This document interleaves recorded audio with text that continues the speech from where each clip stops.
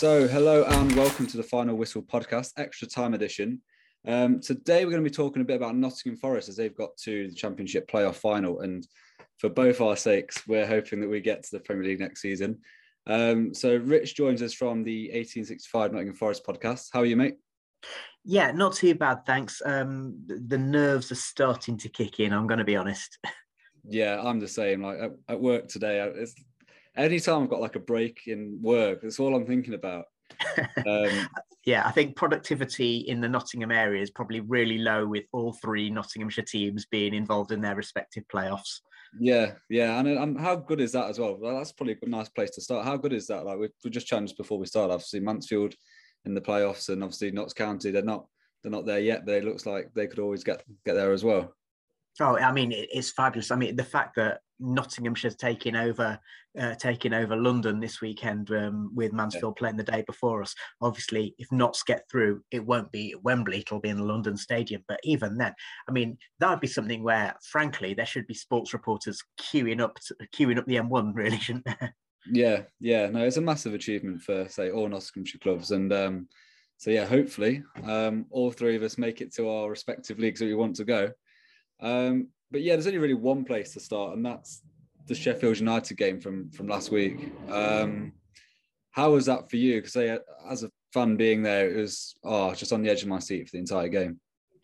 Yeah, we were talking about it on our podcast, and I was at the home leg with my brother, and we've been going to matches together for many, many, many years, right going back to the last, to the Frank Clark days, actually, in the European UEFA Cup days and all of that. And I've seen him annoyed. I've seen him disappointed. I don't think I've seen him as tense as I have done in that match where, I think it was in the beginning of extra time, he just zipped up his top, put his hood over, and he just hunched himself over for the remainder of the match, including the penalties. I managed to stay relatively calm because, as you've probably gathered, I'm just about old enough to have seen Forest do great things, but also do terrible things. And to be honest, after the four previous playoff campaigns, I just thought, well, the worst that happens is we lose. At least we're not disgraced like we have been in some of those other ones. Yeah, I mean, there's a part of me that when their second goal came in, I was thinking, oh no, there's deja vu from like the Blackpool game and stuff like that. But I think kind of the game kind of changed for me when Keenan Davis came on. I don't know if you kind of thought similar. Oh, look, he's just a beast, isn't he? He's an absolute beast. And the comparison I've drawn is with Ryan Giggs in his early days, or Cristiano Ronaldo when he was about 20, where he's one of those players where you can't get the ball off him. You either have to let him go past you or you have to try and take him out. Yeah. And the difference being, compared to Ryan Giggs or Cristiano Ronaldo when they were both in their early 20s, is that Keenan's so strong. How on earth do you take him out? Like, he'd probably take you out in the process. Yeah, I mean, like his hold-up plays, I think is much more beneficial than probably the goals he's probably been scoring. Like when he's on the pitch, you just feel like we can get up the pitch so much more freely, if you know what I mean. Well, and wasn't it amazing that right from that Arsenal game when he's making his debut, having been announced as the first signing on New Year's Day, if I remember rightly, we weren't expecting him to jump straight into the team, but he jumped straight into the team despite not having played for the first half of the season. And already you could see what an added dimension he brought to an already very good style of football. And every football manager needs to have different ways of playing in his locker. And although Steve Cooper has a very distinct style of play, which is a positive, attacking, flowing style of play, it is born on simple principles. You've got to keep it tight at the back, which is why Steve Cook was purchased. Yeah. And then also, you've got to have different ways of doing stuff. So the Fulham match was the greatest individual example of that, where Forest showed that, they can attack and they can go down the channels and all of that stuff that they do well, but they really showed an ability to dig in, and that could well be crucial in a one-off cup final. Yeah.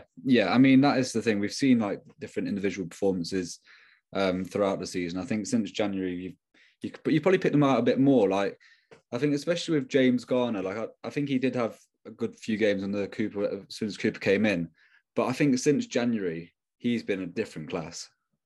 Yeah, completely. And what was noticeable is that he probably had his worst game probably this calendar year, actually, against Sheffield United. He was a bit anonymous, and you could tell that Sheffield United were therefore taking control of the midfield purely because Yates, he couldn't do it all by himself. And that Yates-Garner pivot, double pivot, has done such a good job for Forest over the last few months, being crucial to Forest. More than the defence, that double pivot in midfield has provided the foundation upon which Forest had their immense run in the last 2 months of the season. Yeah, and that's the thing, even with Ryan Yates, like I've heard that he's been playing with like a shoulder injury for the last few games as well. So it just shows kind of the spirit in the squad and the willingness just to get through. Obviously, we had the Cooper magic trick of injury doubts before games, and then them coming into play. But again, just going back to Davis quickly again, do you think he'd be involved in Sheffield United at all, or did you think that was just Cooper's mind games again?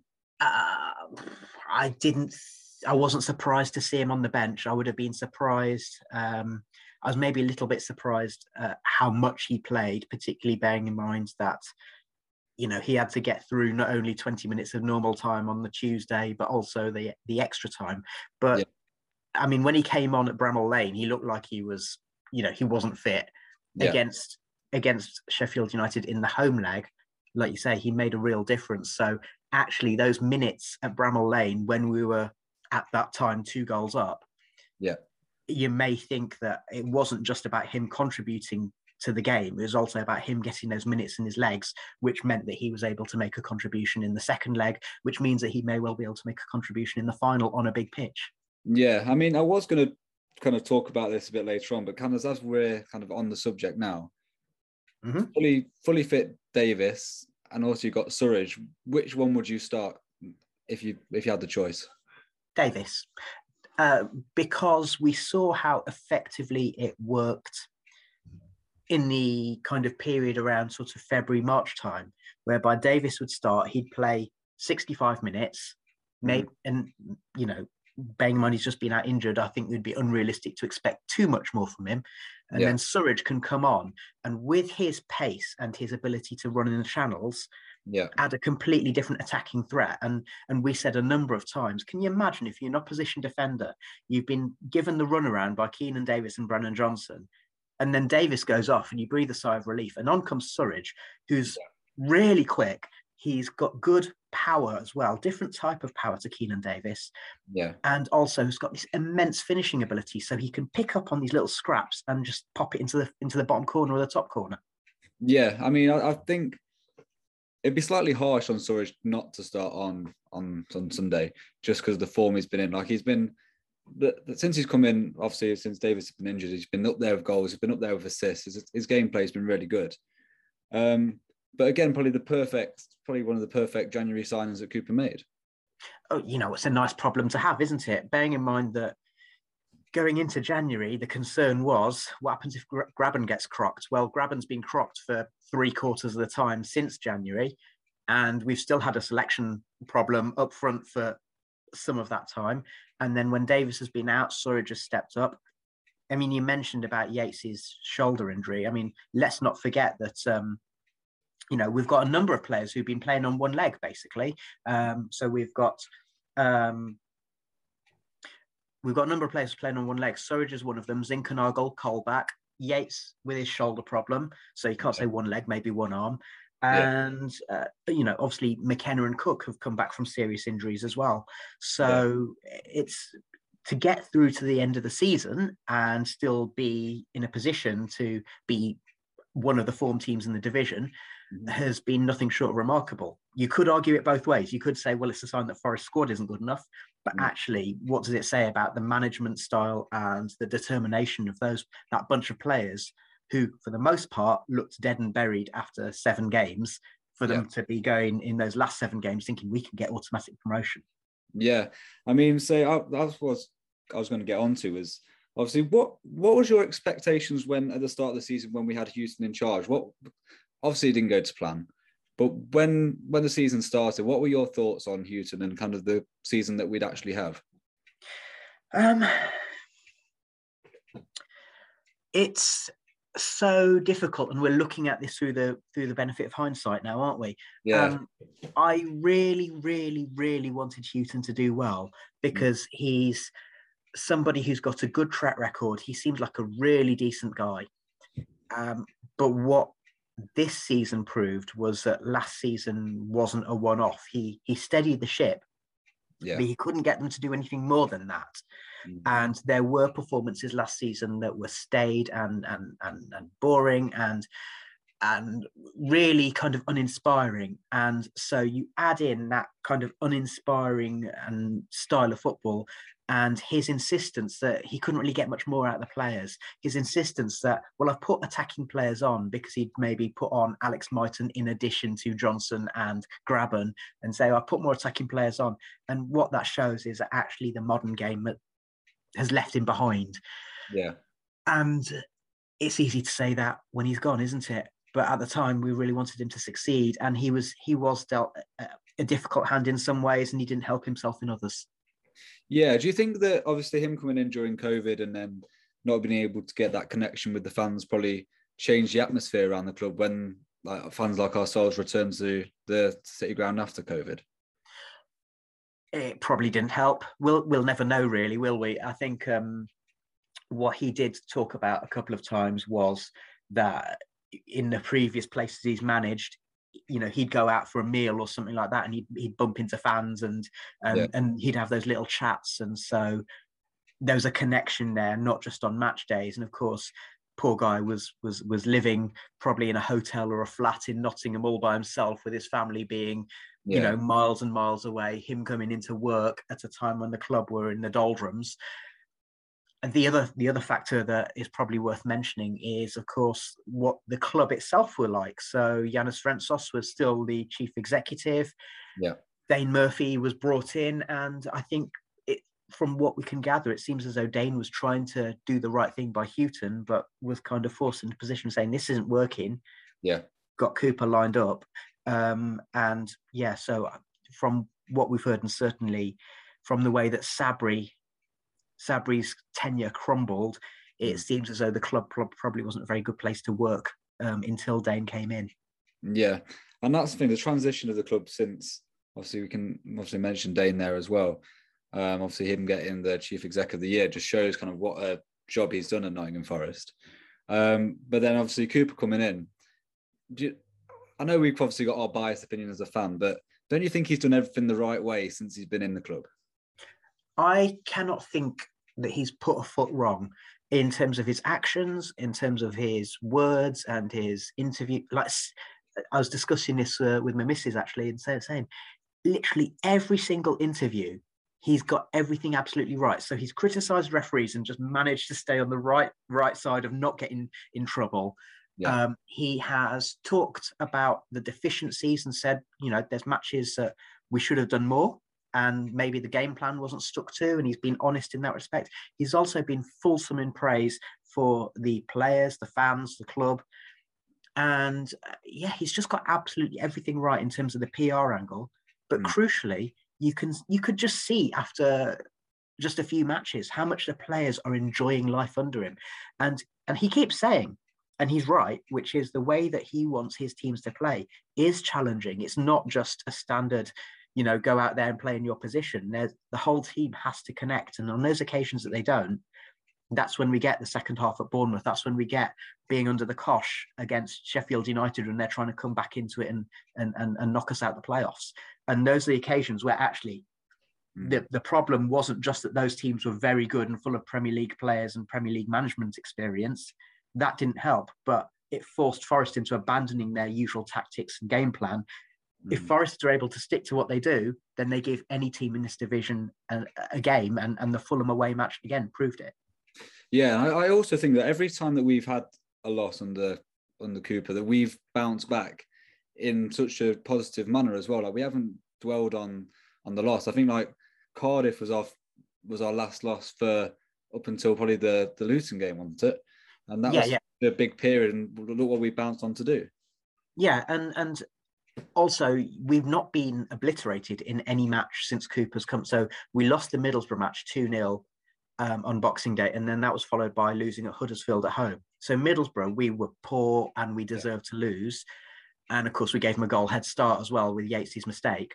Yeah. But on the other hand, in the Huddersfield match, even though we lost it, and that was the only time we've lost 2 in a row since Cooper's come in. Yeah.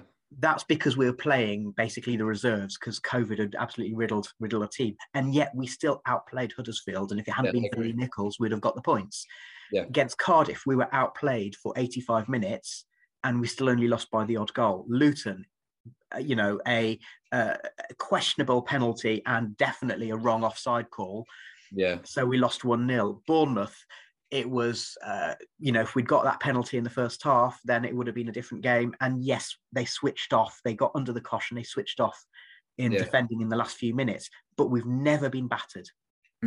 Yeah. Yeah, no, I totally agree. And I kind of think that we've probably won games where you probably wouldn't have expected us to win. We've been managing to get more points in those sort of games. Like we talk about like the refereeing decisions and stuff like that.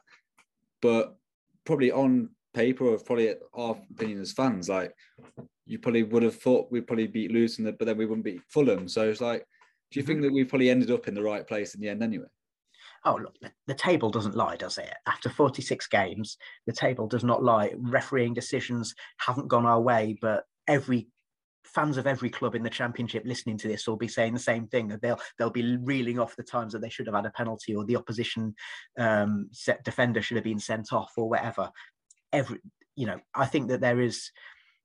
I think on Radio Nottingham they counted up and said it's in double figures the amount of penalties that they should have had. But you can't carry that as an excuse. What you can do is you can use that to help fire you up.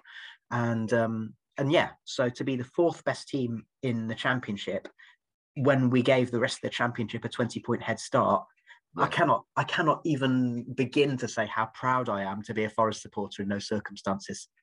Yeah, I mean, that's the thing. Like we've been, like we just said before we started, like to be a fan of Nottingham Forest at the moment, it's just so good. Like you just feel like you've forever got like a smile on your face. You enjoy talking about Forest again. You're getting into some nice conversation about Forest for a change, instead of going maybe talking a bit about the past too much. Or it kind of now feels like even if we don't win at Wembley, we are now on a point where we are starting to create our own new history again. Oh yeah, I mean, that word pride that I used is a really important one. Even though we had a decent season before it all crumbled under Sabri Lamouchi 2 years ago, even though we made the playoffs twice under Billy Davis, I've never felt the same sense of pride at the club. I've never felt that same sense of connection, because there's always been something lurking. And so the last time I think I felt this amount of pride of being a Forest fan was actually 19 years ago when Forest made the playoffs, played Sheffield United and lost that time, when Paul Hart had a team which was made up of academy graduates and a few senior players. They're playing with attacking fullbacks. They were playing with a front three where the number 10 was dropping off, and they were playing the centre forwards down the channels, including a centre forward, let's not forget, whose surname was Johnson. So there's a lot of parallels there, but also Paul Hart had this real ingrained philosophy. He wanted running all the way through the club, and there's signs. And we had a chairman and chief executive who were often maligned, but actually really had the club's interests at heart, even if they didn't always get it right. So there's a huge amount of parallels to that feeling from 19 years ago. The difference being this time, oh my word, we're at Wembley. Yeah. I mean, like as you said, like the last time we were at Wembley was 30 years ago. Fortunately, I wasn't born then. I've never seen Forest get to Wembley Stadium. It's such a big occasion for the fans. So let's have a little chat about Wembley. Probably the one down point we've seen so far is John Moss as referee. He's getting his final farewell. A good appointment in the refereeing department there, or do you think it was just his last big profile game? I'm just, you know what, whoever is the ref and whatever the circumstances, it's what we're dealt with. Yeah. So, and it also does VAR as well this time around. Well, yeah, and what I'd also say is, Keith Stroud, we always moan and groan when we see Keith Stroud's a ref, but the last time he refed us just recently, I think it's in the Fulham match. Yeah. Every ref will get one or two decisions wrong in a match, but actually he did something which I've never seen him do before. He had full control of the game. Yeah. And so in that respect, for all the pelters that Premier League refs get when they're refereeing the Championship, it's different now And I say different. It's not better or worse. So the things that are better are that they seem more in control of the game, and also there's more consistency there. So the thing that's worse, arguably, is that because they don't have VAR, they're shying away from making decisions. Yeah. It depends on how you frame it. I see it as they're a bit more lenient. And I'll give you a great example of that, which was Jared Gillick in the Blackpool away match. Didn't give most things, but he didn't give most things both ways. Yeah. So at least actually the players and the managers know where they stand with that. And, you could argue, I say, it's because they're used to kind of having a voice in their ear saying, you want to check that out, and they don't get in the Championship. Now, in this one, he will have that voice in his ear. Mm-hmm. It's a big occasion. It's a big pitch. The refs can't win, can they? No matter what happens. So it doesn't really matter on that respect. I'm not going to moan about who the ref is. What I'm going to say is that if Forest do what they can do at their best, then that's what we should focus on. Yeah, of course. And I think that Michael Oliver actually had a really good game as well the other night. I think he controlled the game really well. Yeah, Paul Heckingbottom would say that as well, because he got away with one there. But as we discussed, the thing is that the other thing with Premier League refs is that they know that they're not supposed to be the story. So if Michael Oliver had sent off Paul Heckingbottom and then the Blades had gone on to lose, then all that would have happened, it would have whipped up Blades lose controversially after their manager is sent to the stands. Yeah. So Michael Oliver's just making sure that he wasn't the story. Again, does that make it okay that he wasn't sent off? That's a whole other argument. Yeah, no, for sure. So going on to obviously the Wembley occasion now, is this another game for Brice Samba to? Is it going to be more Brice Samba shithousery? Is what are we expecting from the likes of Samba, Johnson in this game? Because this is like now their biggest stage they've played under. Well, I should first point out that Brennan Johnson is at Wembley for the second time in 2 years. He's played in the player final before, and it's probably might actually be the only member of our squad who has done actually. Whereas Huddersfield have got a couple, so they've Jonathan Hogg's done it before, and I think they've got one or two others as well. Although they haven't got most of that squad from their previous playoff at Wembley when they got promoted 5 years ago. Look, Samba's a flamboyant character, and that can swing either way.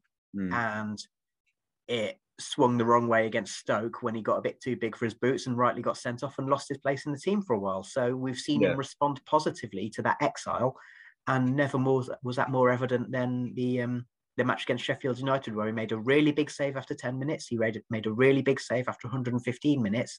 And then, of course, the penalty shootout spoke for itself. So, yeah, I mean, he's going to be loving it, isn't he?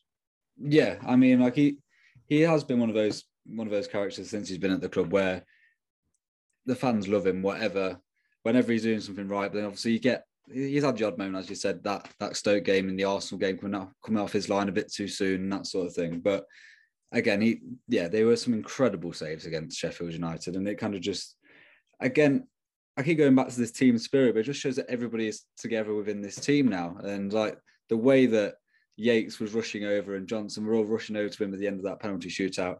We're not going to talk too much about the pitch invasion, but you just don't want this team to like disperse. And that's why you kind of want to see Forest go up, because we will lose probably the likes of Spence and Garner. They won't come back to a Championship club, and obviously the Johnsons' future's unknown as well. Joe Worrell. Do you think it's vital that we go up, or what are your thoughts? If we don't go up, you're absolutely right. There's going to be players who aren't at the club next season. Probably about half of this current team won't be there, I would have thought. I'd very much doubt Jed Spencer's coming back to City Ground, whatever division we're in. I would imagine he's already signed a nice contract to go to a team who are higher up the footballing tree. And you could tell that from the way he sat down in the centre circle and had his picture taken with his mum, which was nice. I saw her in the celebrations. Yeah. So he's, from his point of view, he's earned a move to a higher level. Jimmy Garner, whether that's with Man United or whether that's another loan somewhere in the Premier League, who knows? And of course, Brennan is the big, the multi-million-dollar question. If we go up, then he's a fan, so he might want to stay, and he'll have the the ground to negotiate a nice contract.